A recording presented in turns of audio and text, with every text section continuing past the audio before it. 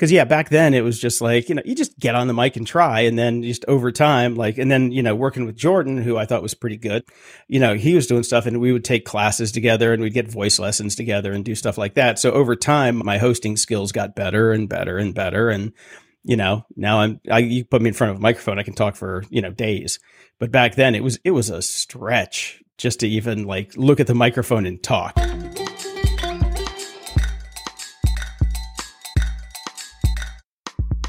Podcast Junkies, episode 274. Welcome back. I'm your host, Harry Duran.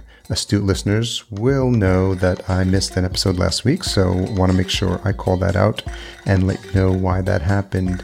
My partner and I in Minneapolis moved apartments, and if that wasn't enough, I also got sick with the flu. And nowadays, when you get sick with the flu, you got to figure out if it's COVID or not. So I took a rapid test, and thankfully, it was not.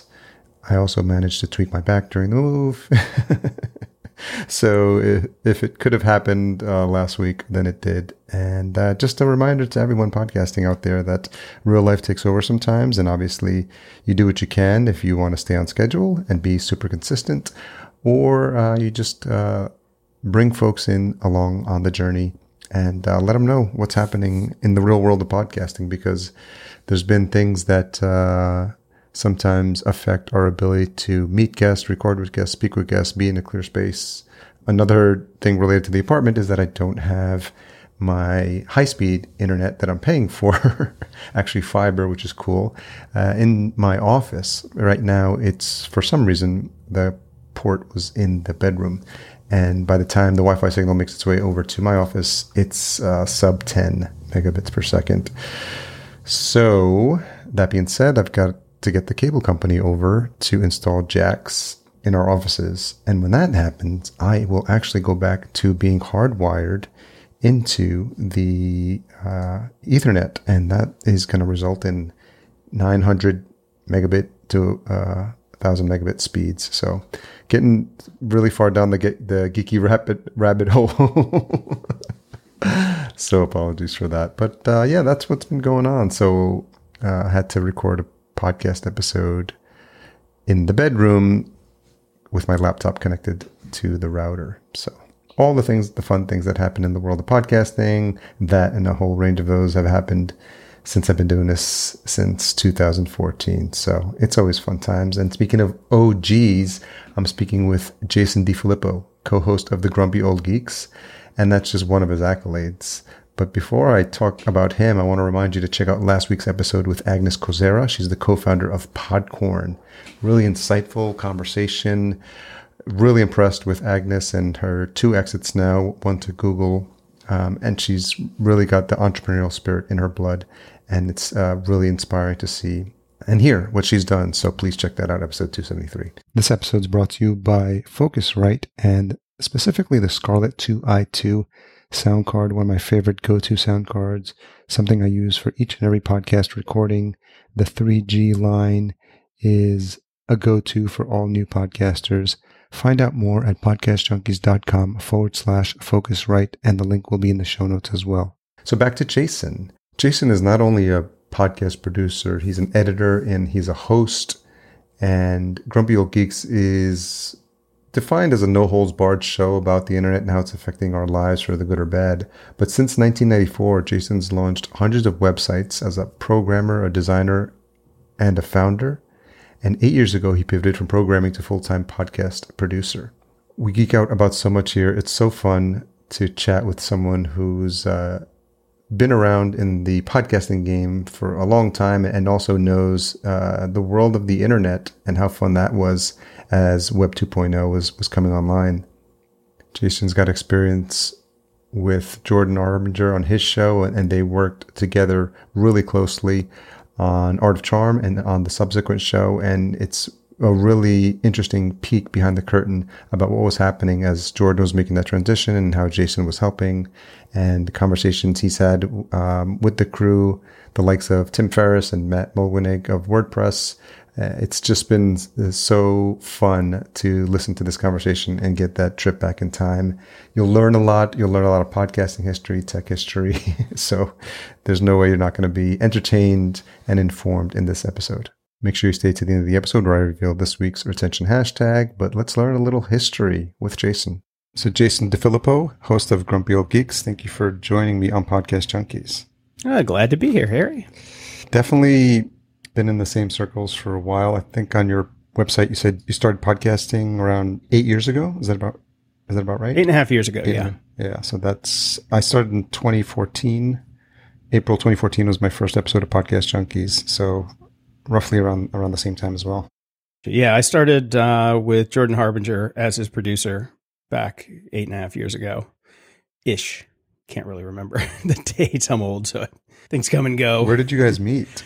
Well, that's a long story. I used to run a blog network called MetBlogs, and when Jordan came to town, he had this podcast was a little side hustle for his main company, The Art of Charm, and he was looking to meet new people and network in town. So he saw that I ran the biggest blog in Los Angeles, so he reached out and we started to talk. And I'd already listened to his show because my friend Tim Ferriss was like, "Oh, listen to Neil Strauss stuff," and then I just found Jordan stuff along the way. So when Jordan wrote me, I'm like, "Oh, hey, I listened to your show." He's like, "What?" He's like, "You're the one?" So that's funny. Went on as his technical guy because I was for 22 years I was basically a web programmer, like full stack web programmer. So I helped him out with his technical stuff and kind of engineered myself out of a job there. I got everything working for him, and they didn't really need me anymore, which is perfect. And he's like, "Look, I'm having a hard time doing all of this podcast stuff by myself," because at that point he was literally doing everything by himself. So he's like, "Do you want to just come on and be my producer?" I'm like, "Yeah, I love podcasting. I'd love to be your producer." So that was really where that started. So I left one job that we worked on together and then took that job, and the rest is history. What was the timing there? Because you did mention Tim Ferriss. When did Tim start his show? I don't remember if it was it around that time? Or? Tim started his show later than that. Okay. It's quite some time. I've known Tim since the day before the 4-Hour Workweek came out. So I used to, when I was a software engineer up in San Francisco, we ran in the same circles. His book launch party was actually at my friend's birthday party. So it was, we just all ran in the same circles, and I helped him a couple times on his website when it got slammed when he first started to come out. So I've known him for a very long time.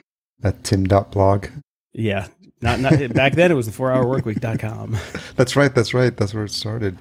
When that came out, did your friends, that circle, did you have an idea of what it was going to become, or had he been teasing it out at that point? We all knew, because there was one key thing in the book that we were all struggling with, which was email. And there was one thing in the book that says, "Stop checking your email every 5 minutes." That was it. That was the genius that built Tim Ferriss, was that one line is you don't have to check your email. You can check it twice a day and the world's not going to, blow apart. And we all started doing it. And lo and behold, the world didn't fall apart. So, that was really, we just knew at that point, because we saw him speak at the Ignite conference the night before too. And he kind of laid it out. And, but the email thing was really that was the gem that really got all of us nerds in San Francisco to really get in on it. I think I used to live in Lamb in Minneapolis now, and I was chatting with Jordan, this is years ago, and Tim was doing the in-person live podcast episode thing. He did it once at a theater, and I think we were in the same one, because Jordan said, "Hey, my producer's going to show up," and I think we hadn't met previously, and so... Was that the one down here in LA at the Troubadour? Yeah. And then he took a couple of folks to a diner afterwards or something like that. I stuck around for the first half of it. I left too. And because I shot it, I did some backstage stuff with him beforehand. And then I got pictures of everybody. When Shaun White came on, I got the pictures I needed. And I'm like, I'm getting out of here. I'm done. Remember that poet, though? That poet was amazing. He was really good. Yeah. There was something magical about that time to just see and just how he's working that out. And probably you could speak to this. There's something about a polished episode that's behind the scenes that gets all the edits, and then there's something about trying to recreate that live. It doesn't always work, but it's fun to see it in motion. Yeah, because the first guest he had did not work. He had some DJ on, and he was terrible. He was terrible. Oh my God, it wasn't Diplo, was it? Might have been. I don't know. I don't know DJs. But yeah, he was god awful. And then the poet came out and kind of brought the audience back, because we were all just looking at each other going, "What is this crap?" And then Shaun White came out, and Shaun's, he's a rock star, so he can talk about anything. But yeah, that first guy, we were just all shaking our heads, and I had to go home and edit that thing. So, because at that point I was working for Tim. Yeah. Did you guys come up with the idea together? Did you do live shows? No, he did that all by himself. Yeah. And he didn't do that many. I don't think there was that many after. No, he did. He only did a couple of them. It was a real pain in the ass. It was really hard to do. Just the logistics behind it, you know. I mean, he sold out the Troubadour in like 6 minutes. So he was pretty impressed with that, but it was also a lot of stress. So I've heard people talk about the dynamic between trying to replicate what happens live by recording a live show and just completely different energy. Like when you're there and you experience it, it's something, but when you listen to it, I feel like you're not getting the same experience that the audience that was there in person had. yeah, it's different. We did one live show for Grumpy Old Geeks up in Canada for the Fireside Convention and conference. And it was weird. It was really weird trying to do it because mainly Brian and I never are in the same room to start with. And then we had to sit there next to each other on stage, and Brian had terrible stage fright, and I did too, but I'm like, oh, I had less. So I had to like, you know, just try and keep the ball rolling. And we had 45 minutes worth of notes for a regular show, but he was so nervous. We cut through it in 20 minutes because he would just talk super fast and we wouldn't banter or anything. He was just like reading headlines, and I'm like, slow down, slow down. And it's just, That's funny. you know, it's a totally different dynamic, and the stress level is way through the roof. Yeah, it's like tried that, check that off, and like it does. There's something about being able to just do that editing behind the scenes and just kind of tighten up everything. Yeah, yeah. You just do a retake. It's just like, oh, I flubbed that. Let's start at the top. You know, you can't do that on a live show. You gotta roll with it. You gotta, you know, keep the audience engaged and still make a decent show at the end. It's definitely a different beast. And you think about how a comic does it, a really good comedian, like how they hold that audience for, 30, 45 minutes. And it's just like really, really appreciate like the skill level involved to do something like that. Oh, I could never do it. I could never do it, especially when it's just you up there talking with just a microphone. We at least had laptops so we could like Google stuff, you know. It's like, even with our notes, we were still like, oh man, what are we going to talk about now?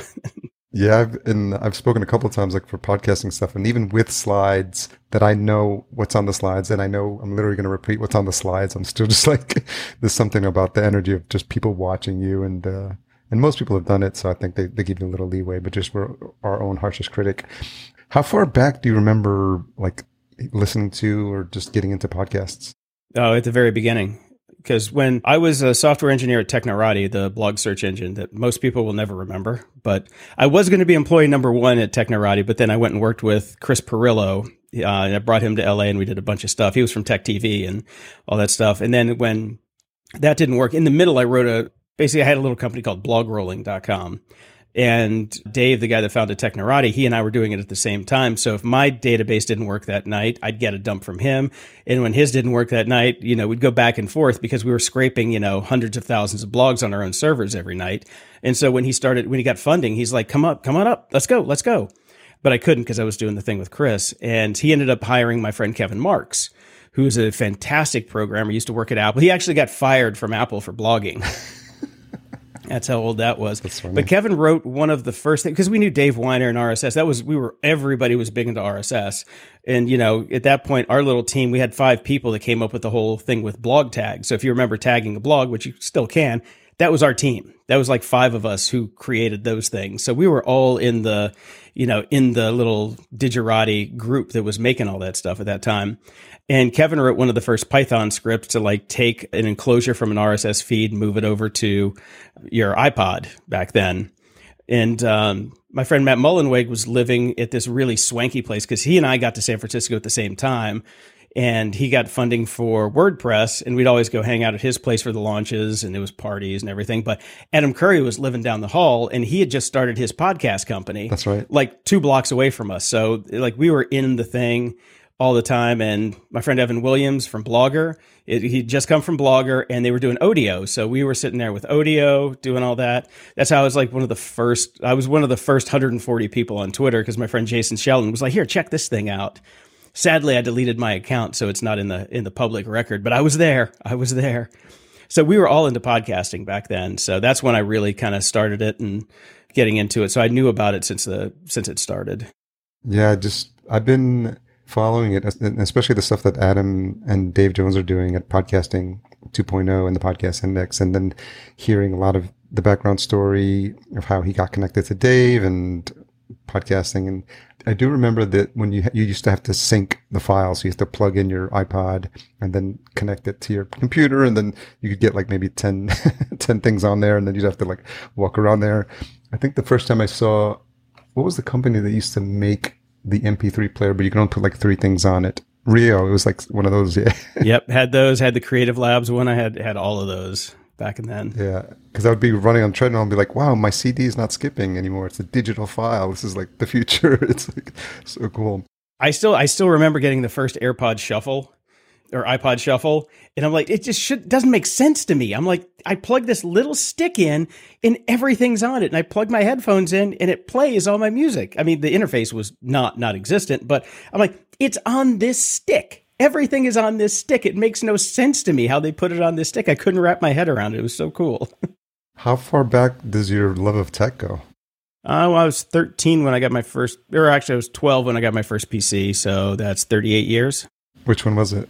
Home built. We built it from scratch. Oh, okay. Actually, no. I take that back. The first one we got was we got an IBM XT with 2 floppy drives, no hard drive. At that time, my mom was programming an AS400. Oh, cool. And my uncle had a tech company where they built memory, and he has RAM on Voyager out there in space somewhere. So I had a tech family. And my uncle brought home the first Mac the first time he could get one. And I got to paint with it and everything. And so I've been around tech pretty much forever. I was born in El Salvador. I came here when I was a year old, but so I was born in 1970. But my dad, he came here as an immigrant, but for some reason he was looking back at computer magazines in like 78, and he decided to do computer technician or something like that. So I thankfully got a little early start. I had my Tandy 1000s and my Texas Instruments early days. And so, yeah, I never had any of those. I never had a Commodore 64. I never had a Trash 80. I always wanted that big one-piece Trash 80. And my friends all had the tape players and everything. And I'm like, well, I got a floppy disk and a hole punch. So, remember the old hole punch trick? So you could double the density on the floppy disks. Oh, that's right. Oh my God. That's right. Wow. Yeah, that's a big flash. Oh, that's a Elephant brand. Those are our favorites. Those are the ones that failed the least. And if you go into like people's homes, I think there's actually still the 3.5 inch, the smaller ones in my parents' house somewhere. And I'd be playing like Leisure Suit Larry or yeah, all these like multiple CD or disc games. It's just wild. Yeah. The first game I ever bought was a game on the IBM called Zyll, Zyll. And it was basically a text adventure, like you wake up in a dark room type of thing, like Zork and all that. And, it was 8 floppies. So you had to like keep swapping floppies when you'd get to a new place and everything. It was crazy. And Adventure, I think, was another one. There was a couple. Was that the Atari one? That's the Atari one. It was the same kind of concept, yeah, but it's very, very basic graphics. It's just amazing to see. Yeah, the old days. So when you were with this group and essentially at the new era, whatever wave it is at that point in terms of tech, did you have a feeling for like what was possible in the future with technology, and like you're seeing all your friends get started with these companies, and was it exciting for you to be there and just witness a lot of it? And like the beginnings of WordPress and all that stuff is really, it was incredible.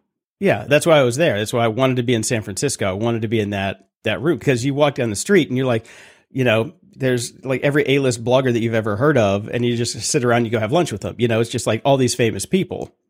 It's like we were walking to work the first day, and this girl, Heather Champ, comes up and starts talking to us. And I'm like, that's it. They said, oh, that was Heather Champ. And I'm like, oh, because she was a super famous blogger at that point. And then the guy I'm standing next to, Derek, who started the same day I did, he's like, yeah, that's my wife. It's like crazy stuff like that.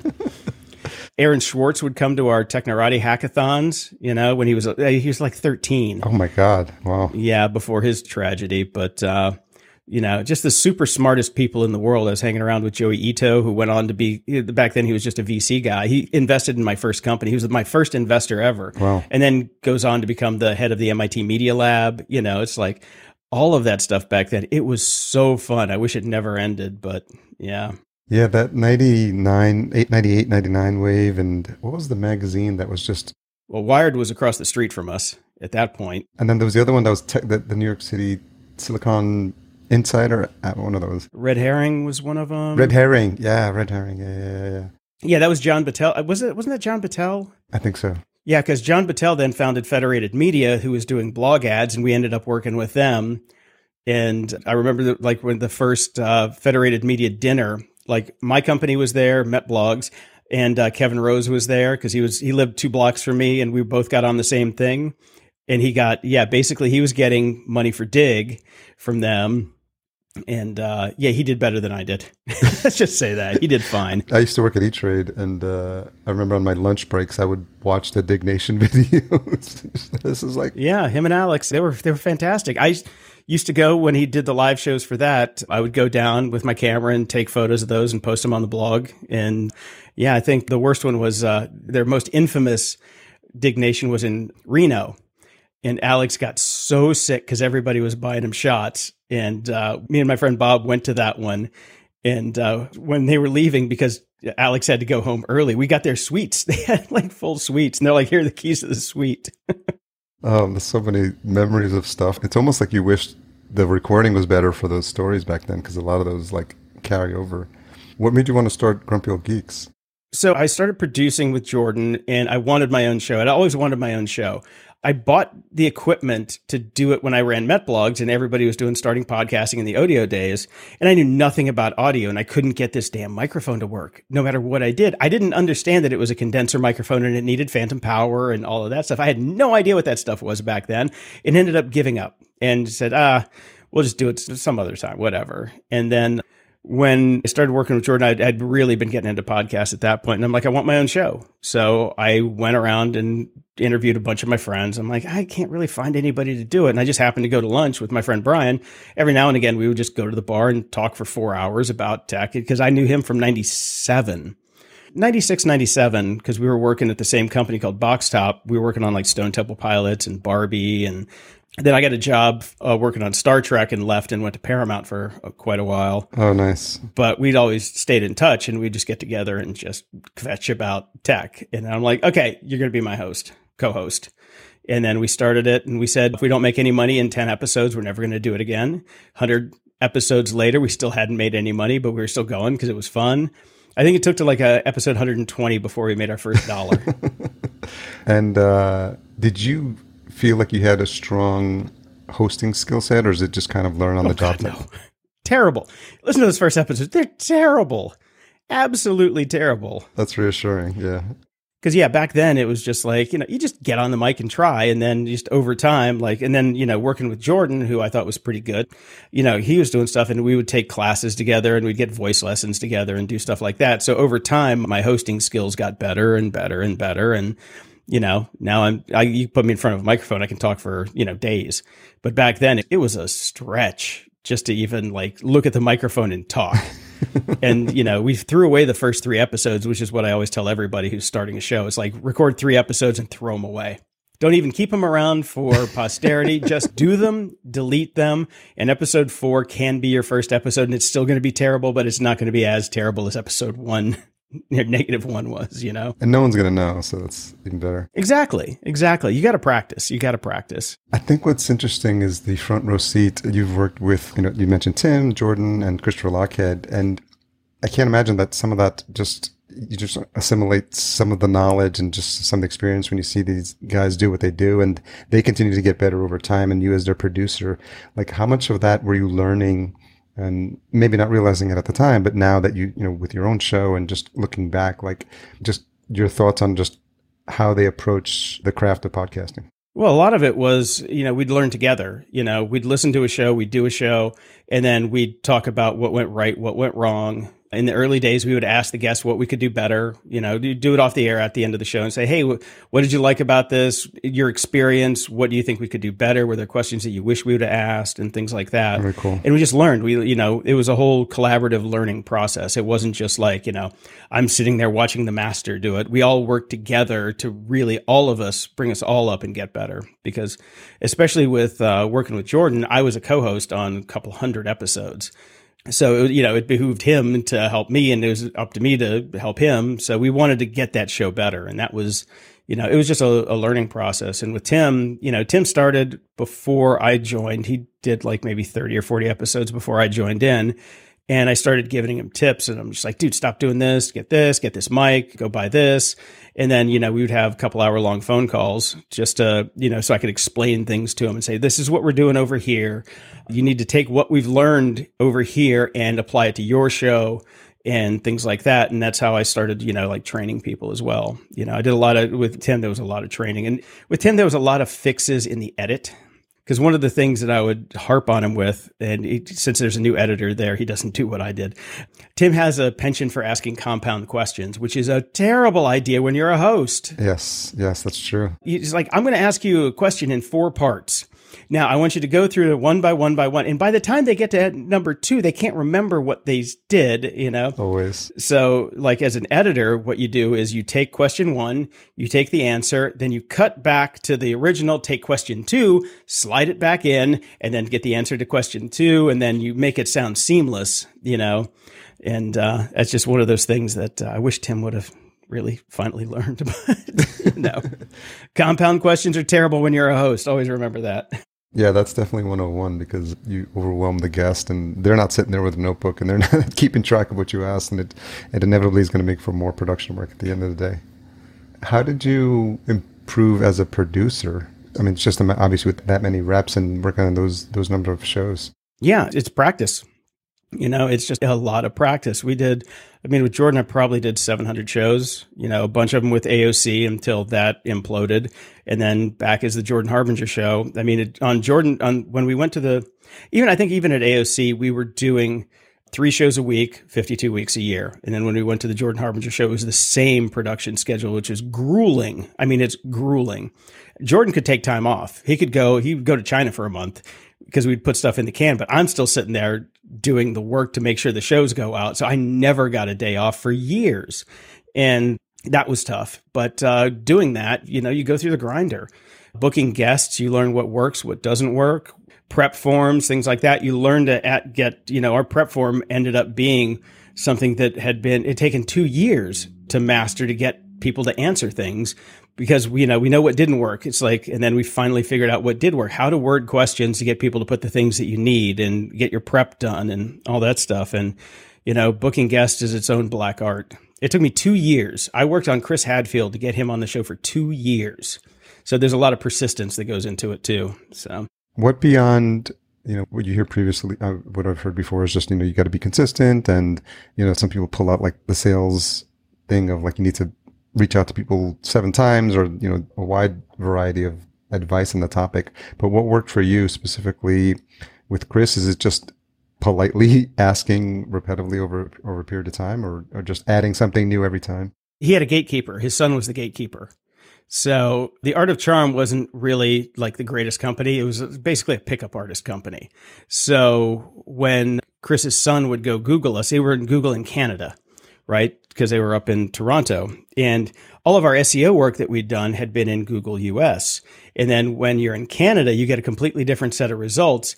And I won't repeat what some of the phrases were that showed up for the first results for the Art of Charm. But it took us, thousands of dollars and a lot of work to get those things expunged. And I kept following up with him. And finally, he was just like, nobody's ever done this. Like out of all the people that want to book my dad that I say no to, nobody has ever come back over and over again until they got it right. So you get it. You get the interview. Very cool. How'd the interview go? Terrible. He was a horrible guest. He was a horrible guest. He got so mad because Skype wouldn't work.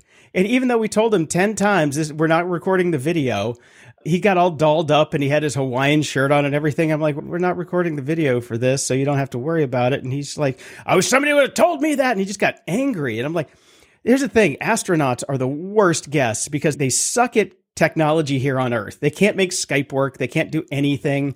We had Mike Massimino. He was a pain in the ass. He couldn't do anything to make it work. We ended up doing a landline call with a Skype in thing. Oh my God, that's so funny. Because the technology back then was way different. I used to run, because I was also a technical producer, so I would record the shows. I'm in Chicago. I've got a rack of Mac Minis run through a 16-channel PreSonus actual mixer with the knobs on it, doing mix minuses and things like that to make sure everything works. And so it was a completely different thing. It's not like now we're on Squadcast and it's like, okay, boom, press the button, go. It wasn't like that back then at all. That's hilarious. Astronauts make the worst guests. They do. They totally make the worst guests. I'm curious about the time of the AOC transition. Jordan has come on twice here, and the second time was right around the time that happened. And I'm just wondering what it was like from your perspective, because you had worked with him on AOC. And just for the benefit of the listener, it's the period of time when Jordan separated from the Art of Charm team. Oh, they stole his company. They stole his company. His two partners stole his company, and one of them still has his last name that was totally fake. AJ Kazarowski is the guy's real name, and he still goes by AJ Harbinger, which makes no sense. But they stole the company. They got together, stole the show, stole the company, fired everybody. I lived off my credit cards for 4 months so we could relaunch the show. It was a terrible time. I had to move to California so I could afford to get health insurance. I moved in with a friend. I lost my house in Chicago. It was a terrible time. So then we relaunched in February of 2018. And by the end of 2018, we won the Apple Podcast Award for most downloaded new show. So that's how much work we put into it just to start from scratch. And we were up against people like Dax Shepard, who won the award that year too. That was a hell of a year. Hell of a year. What do you think were the pieces that allowed that to happen? Obviously knowing Jordan, it's part of his personality, knowing, your professionalism, but you just explained how much of a challenging time that was. What was the regrouping like? Because Jordan touched on it a little bit, but it's just like, hey team, this is, figuring out who's on your side, who's not. That's probably early on. And then can you talk a little bit about like what happens at that point? Well, we had to drag Jordan out of a deep, dark hole. I mean, it took us months to grab him and get him out because he was just like second guessing himself. And, was just like, do I want a podcast? Do I want to do this? Can I do it? Do I have the network? And I'm like, yes. Me and his wife were basically on him every day, just trying to drag his ass, kicking and screaming out of that hole. And we finally got him out. And then the flip switched. And then it was like, boom, let's go. But it was all hands on deck. Jordan did, I think, over 150 interviews that year just to get his name back out there. And like we predicted, his network came to the rescue and everybody jumped in. Podcast One were the best partner we could have ever had for that relaunch. They put their weight behind it. It was just a really, really, it's just a lot of work, man. It was just a lot of work. What did you learn? Did you guys learn about anything about yourselves working together that closely on something that's so important? The success of it important for everyone that's involved? Yeah, don't have crappy business partners is the first thing we learned. But no, I mean, it's just one of those trial by fire things where you come out, closer and stronger than when you went in. And, by the end of that, Jordan and I had shorthand for everything. It's like, finish each other's sentences. And, when we were doing ad reads or intros and outros and things like that, we just got a really good groove into working because we were producing so much content to get it out there. Like I said, 3 episodes a week, 52 weeks a year, except for January when I was moving. We basically took January off to figure out how we were going to bring the show back and regroup. Well, you guys did an absolute amazing job, and just knowing a little bit from what Jordan's shared and just watching it from afar. I mean, it's really commendable to see what you guys put together, and just a testament to how much importance one needs to place on their network and building those relationships. Because I think it's a function, I know it's a function of all that work that Jordan put in to build those relationships over time while he was at AOC. Because the way he's explained it is that when he started calling up his friends, they're like, yeah, dude, of course. Like, we're going to help you. Like, yeah, whatever you need. Yeah, whatever you need. Yeah, that was the thing. Whatever you need. Yeah. Yeah. It solidified after a while because he just didn't believe he could make those calls. And then we finally start making the calls, figure out what we can do, and we'll go from there and we'll build this thing back up. We've, at that point we had 650 episodes under our belt with AOC and, tons of stuff. And we, it was, touch and go at a time, but it was survival. We had no choice. It's like, this is what we do. We podcast. So let's go podcast, Because there were times where he was going to, just retire and move on. And I was thinking the same thing, but then we, keep each other going. Hypothetically speaking, if you were to have retired at that time, what would you have gone to do? I'd probably gone back to tech or gone to a network to be a podcast producer. Okay. Yeah, because since I was in Chicago, I could have left and gone to any of the TV stations that were starting their podcast channel at that time and, had a nice job, but I hate going to an office. As you can see, I'm in my home right now. I'm never leaving. It's like, I did the corporate life for a long time and I never want to do it again. Yeah, I did almost 20 years of it and just can't even imagine putting on a tie and waiting for the bus. And God, no. Getting on the subway. Like, Inane banter at the office. Oh, no, thank you. Happy Monday. Oh, God, yeah. It feels like a Monday. No. There's a reason they made a TV show about several shows and movies about that life because. Well, Dilbert, just go read Dilbert. That's really it. That's all you need to know. Office Space. And that genie's out of the bottle, I think, because after COVID, because everyone's like, no, we can't do that. You can't have our team work remotely. It'll never work. And how about a forced experiment for a year and a half to figure out if it will work? And now everyone's like, yeah. Yeah, we just covered this on the latest GOG. People are saying that, no, we're not coming back. We'll quit. We'll quit instead of coming back to an office, which really sucks for podcasters because we're losing that commute time, which is like our bread and butter. I mean, I'm telling you, this COVID sucked for download numbers because we had no commute time. Yeah, they dropped. Oh, God, I don't know about you, but Grumpy Old Geeks lost about 30% during COVID. Yeah, that was the number I heard across the board, just informally polling people about 30%. Yeah, it's painful. It's painful. Thank God for Patreon and PayPal and Stripe and listener donations. Otherwise, we'd have, put that show away to bed a long time ago because there's just nothing.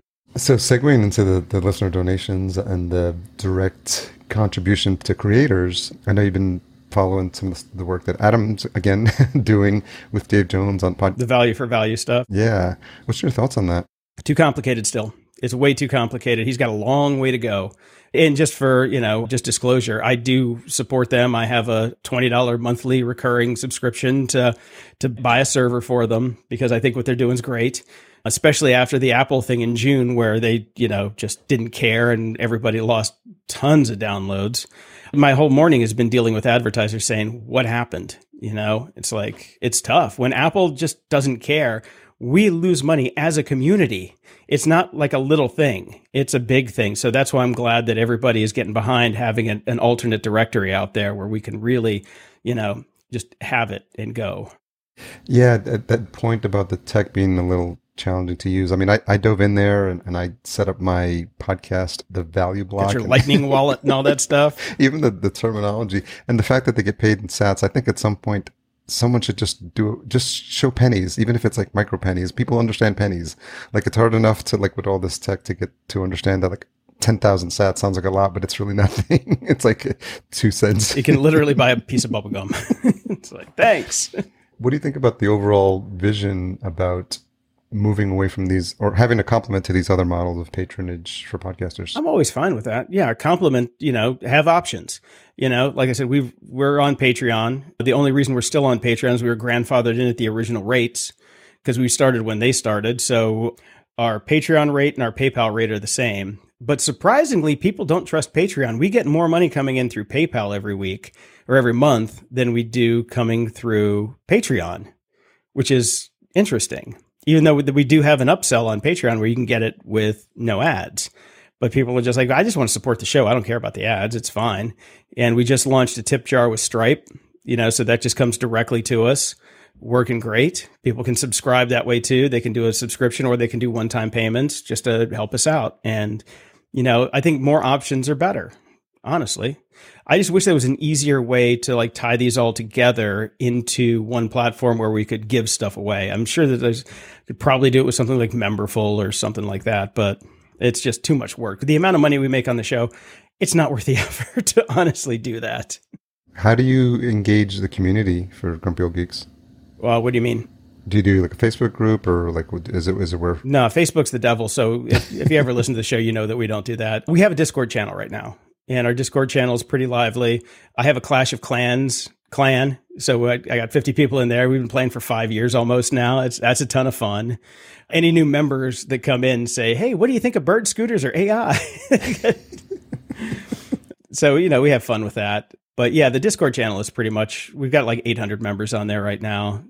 People come and go. We've got a core group of people, like maybe 30 or 40 people that we all know and chat with all the time. And they're basically like friends now. So it's pretty cool. Are you looking to do maybe in-person events at some point? Never again.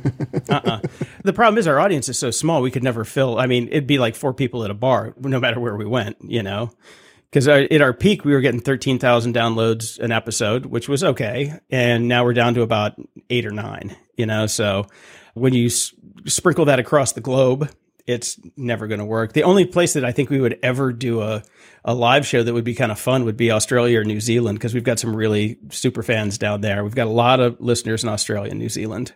And I'm guessing like some of the early supporters you know by name pretty well. And we know them all by name. Yeah. We list every supporter on the show every week. So if you donated, you get a shout out on the show. It's similar to what Dave and Adam do on the Podcasting 2.0 show. And so funny, I'm having a conversation, a round two conversation with Jen Briney of Congressional Dish. And if you're familiar with her, but she reads out the congressional bills and she finds all the shitty stuff they've like buried deep.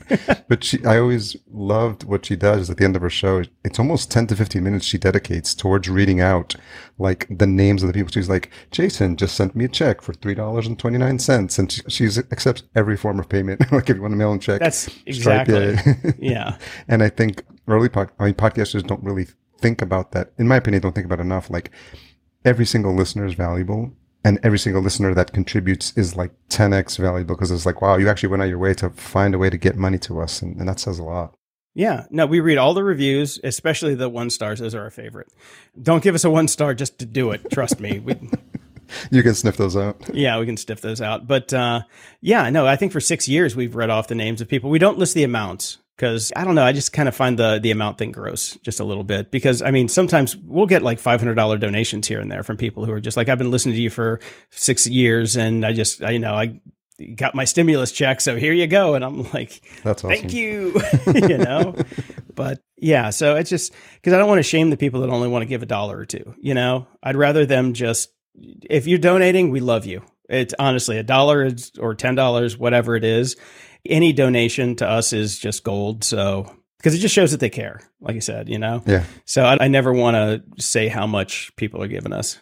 What keeps you doing the show? Inertia. Honestly, it's inertia. We've just been doing it so long. It's like, okay, I see an idea, put it in the show notes, put it there.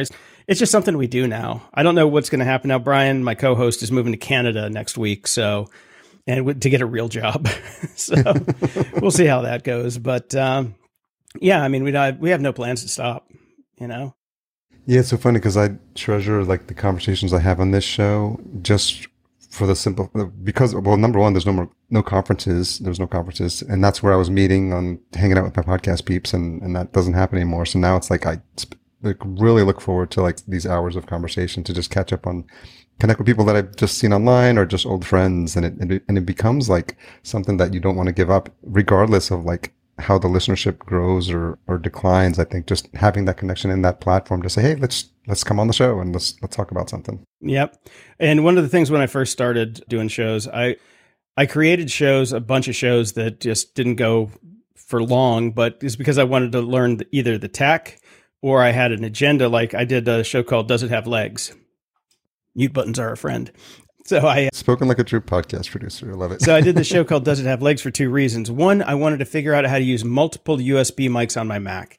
So I had 3 Rode podcasters, and if it's difficult to figure that out back in the day. So you had to make a virtual device and the audio MIDI setup and all that stuff. There wasn't any way to do it easy on a Mac. So I figured that out, had to record in GarageBand, which was like pulling teeth, and then do all that stuff. But the other thing that I did it for was because my friend Mike and I, who I was living with, we would just hang out all the time. And we're like, let's have something that we can do every week, which is watch a movie and talk about it. So we just created a show for it. What's 1 or 2 pet peeves you have as a producer? As a producer? Yeah. Oh, God. People who don't read the emails that I send them about what's going to happen. People who show up with no headphones, even though it is in bold at the top of the email, say headphones required. Yeah, that's the biggest one. Chrome is required. But yeah, for the most part, I don't have that many pet peeves anymore. The Blue Yeti, of course, is obviously everybody's pet peeve. I've been screaming about that thing for 8 years and people still don't get it, so I quit. I just gave up, That's funny. That was the one thing we did at our first, because Grumpy Old Geek started with a Blue Yeti and an Apogee mic. So those were our 2 condenser mics in a giant vaulted room with hardwood ceilings and under the flight path of the Venice airport. The worst of the worst of the worst. So when we did do our first live show up in Canada, I took the original Blue Yeti that we started the show with and we gave it away. we had a raffle or like a trivia contest. So we would yell out to the audience. We would ask trivia, but the trivia was stacked because it was like, because we were talking about cryptocurrency and we hate cryptocurrency. So it was just like, and there were a bunch of crypto bros in the audience. So they were just like, it's the future of money. It's democratizing. And then one guy just out of the corner goes, it's bullshit. We're like, bingo, he gets the microphone. That's hilarious. And he turned out to be a super fan that was there from like Czechoslovakia, or not, I guess Czechoslovakia didn't exist, but from Prague. He came over from Prague for the conference and was a fan. So he totally got it. Are you have plans to go to any of the conferences as things start to open up? I don't go to conferences. No, I've been to 2. Have you been to any? I've been to 2 podcast movements, got 0 out of them. I just don't do that. It's not my thing. It's like, I don't want to hang around. No offense to all podcasters out there. I just don't hang out with podcasters because it's my job. And when I'm done with my job, I kind of want to go hang out with my dogs, watch TV, do something else. The last thing I want to do on my time off is to go hang out with other podcasters. And it's like, even when I was a programmer for 20 some years, they're like, do you know anybody that can do this? I'm like, no, I don't hang out with programmers. I hang out with musicians and photographers and artists. I just don't hang out with people that I do the thing that I do for work with. So I just don't, I've never been really big into the conference scene. I'd rather just spend my time learning how to be better at my craft instead of going out and listening to people who are worse at the craft than I am for an hour giving me a talk, That's hilarious. What kind of dogs do you have? I got a Rottweiler, 120-pound Rottweiler named Bam Bam. And I have an upside down. I got to show you this, see if you can even see it. This is an upside down Doberman puppy on the couch. Can you see her? Yeah. That's how she sleeps. She sleeps upside down and is a contortionist. So we got that. And I got another dog who's they sold to me as a Rottweiler puppy, but turned out to be kind of like a Beagle Doberman hybrid. But we have a matching set. They all are brown and black. So we got medium, large, and super duper extra large as my Rottweiler. That's funny. All right. Couple of questions as we wrap up. What's the most misunderstood thing about you? Most misunderstood thing about me? Everybody thinks I'm a jerk when they listen to Grumpy Old Geeks. The show has turned me into a jerk. It's like when you talk about stuff over and over again all week, you just kind of turn into a dick when that's your job. And I'm actually a really nice, funny guy. So, it's interesting that it depends on how sensitive they are or how well they can take a joke. Or I grew up in New York, so I have somewhat of thick skin, but to the point where I don't say hi to people on the street here in Minneapolis. And my girlfriend's like, you should just say hi. How's your day going? Something like that. So no, I'm in New York. FU is the only thing we say in New York. So, and I think when people hear your personality and the way you come across, like if they're not prepared for it, I'm sure it's a bit jarring and shocking to them. Acerbic is generally what people think of me. Acerbic. But I'm not. I'm generally a nice guy. Unless you come up with a crappy tech product or a bird scooter or Bitcoin, that I'll give you my 2 cents. But for the most part, not a scooter fan. Well, we're ground zero. They started off in Santa Monica, which is where my co-host Brian lives, and now they're everywhere around here. And the first thing I do is throw them in the street and just, it's like, I do not want these things on my sidewalk because they spook my dogs. So if I'm out for a walk with my dog and there's some idiot leaves a scooter in the middle of the sidewalk that I can't get past, and my dog freaks out. So get these damn things out of here. Hate them. So that said, what's something you've changed your mind about recently? I think the biggest thing, at least when it comes to podcasting, I had a really good conversation on Eric Hunley's podcast Unstructured with, what's his name from Podcast News? James Cridland. James Cridland and I had a good discussion on Podcast News one time where I've always been very anti-dynamic ad insertion. And he actually changed my mind, and I switched hosts and went to Art19 from Libsyn, and now we run dynamic ads on all of our shows because I can at least, I can keep that under control. And it turned out to be pretty good for us. And I've come up with some ideas too. I want to do, since you can target ads now with dynamic insertion based on geolocation, I want to do a scavenger hunt. So if you're listening in Australia, you get a clue. If you're listening in Sweden, you get a clue. And you have to go on our Discord channel and talk to the other people to put the clues together to figure out the treasure hunt to actually win a prize or something, because with dynamic ads, you can do that. Say, okay, we're going to only put this on 5 downloads in Australia. So if you're one of the magical 5s, you got the golden ticket, so you can do things like that, because they're always talking about, what you can do to make money. I'm like, I want to have fun. I want to be a storyteller. I want to like do something neat. So I'm trying to figure out a way right now to use dynamic ads to like actually engage the audience and do something neat like that. But yeah, James totally changed my mind on it, and I'll give him credit for that. I love the guy. He's actually a pretty smart guy. Yeah, he's really smart. It's just like the way his mind thinks about everything related to podcasting and how he keeps tabs of all that stuff. So I'm just, every time I listen to Pod News in the morning, I'm just like, man, now I got to bookmark this episode because I got to go look up the thing that he was talking about or this tool. No, I never listen to it. I just read it. It takes 2 seconds to read that newsletter. What was your beef with dynamic ads before?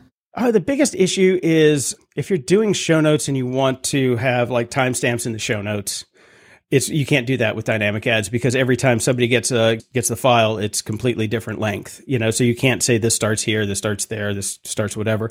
Screws up chapters if you want to do chapters and things like that. And then I did some market research, which is what I always do. A/B test. Oh, that was the other thing. It's like with Jordan and me and back in the day, like I said, I'd do shows to test things and all that stuff. We would test on Grumpy Old Geeks. We do A/B testing for different types of intros, outros, anything that you can test. We would test on the smaller show. And when we knew it worked, we would take it up to the bigger show type of thing.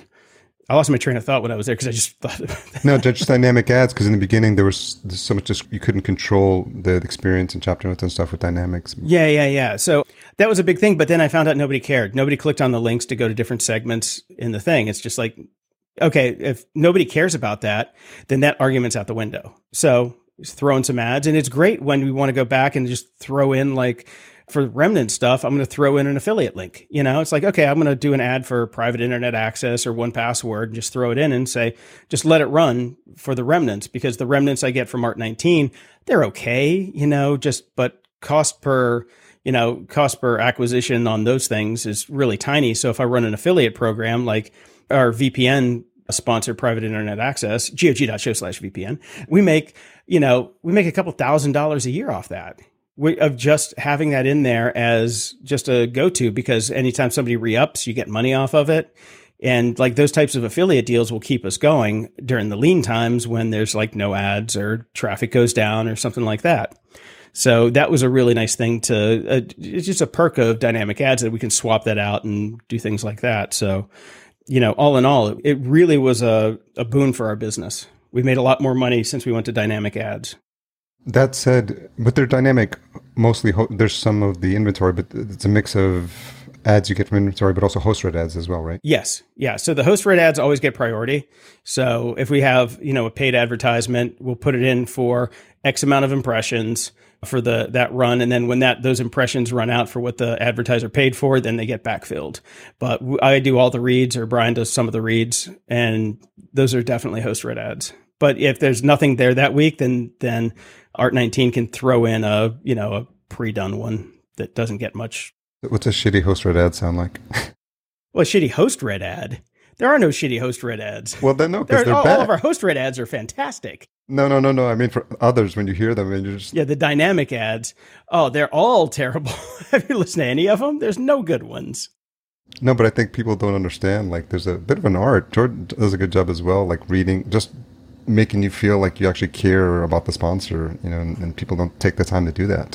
Yep, that came from a lot of work and a lot of rewrites. I wrote a lot of copy for those ads back in the day, so I'm glad he's still doing good with that. At least that stuck. And I think what people don't realize is the sponsor appreciates that, and it just makes it easier to re-up too when you go back and they're like, oh, okay, then this show actually cares about the product, or is at least putting the effort in. Well, the sponsor cares about acquisition. So if they convert, that's what the sponsor cares about. They couldn't care less if you're farting your ad into the microphone, as long as somebody's clicking on it and buying their product. Let's be clear about that, because I follow up with all my advertisers now. In the old days, they would never tell you how you're doing, which I thought was stupid. And I'm just like, just tell me how we're doing, how many acquisitions we got, what do we have to do to keep above the level that you want to re-up? And, we don't want to be at that line. We want to be well above that line. So we will throw in some extra ads or do some extra stuff to get that number up. So when it comes time to renew, it's a no-brainer. We've had Hover on the show for like 5 years now. And of course, today was the one day I get an email from them saying, hey, your numbers have dropped significantly. So now I got to go and fix that and do all that. But I think a lot of that comes back to Apple in June. So.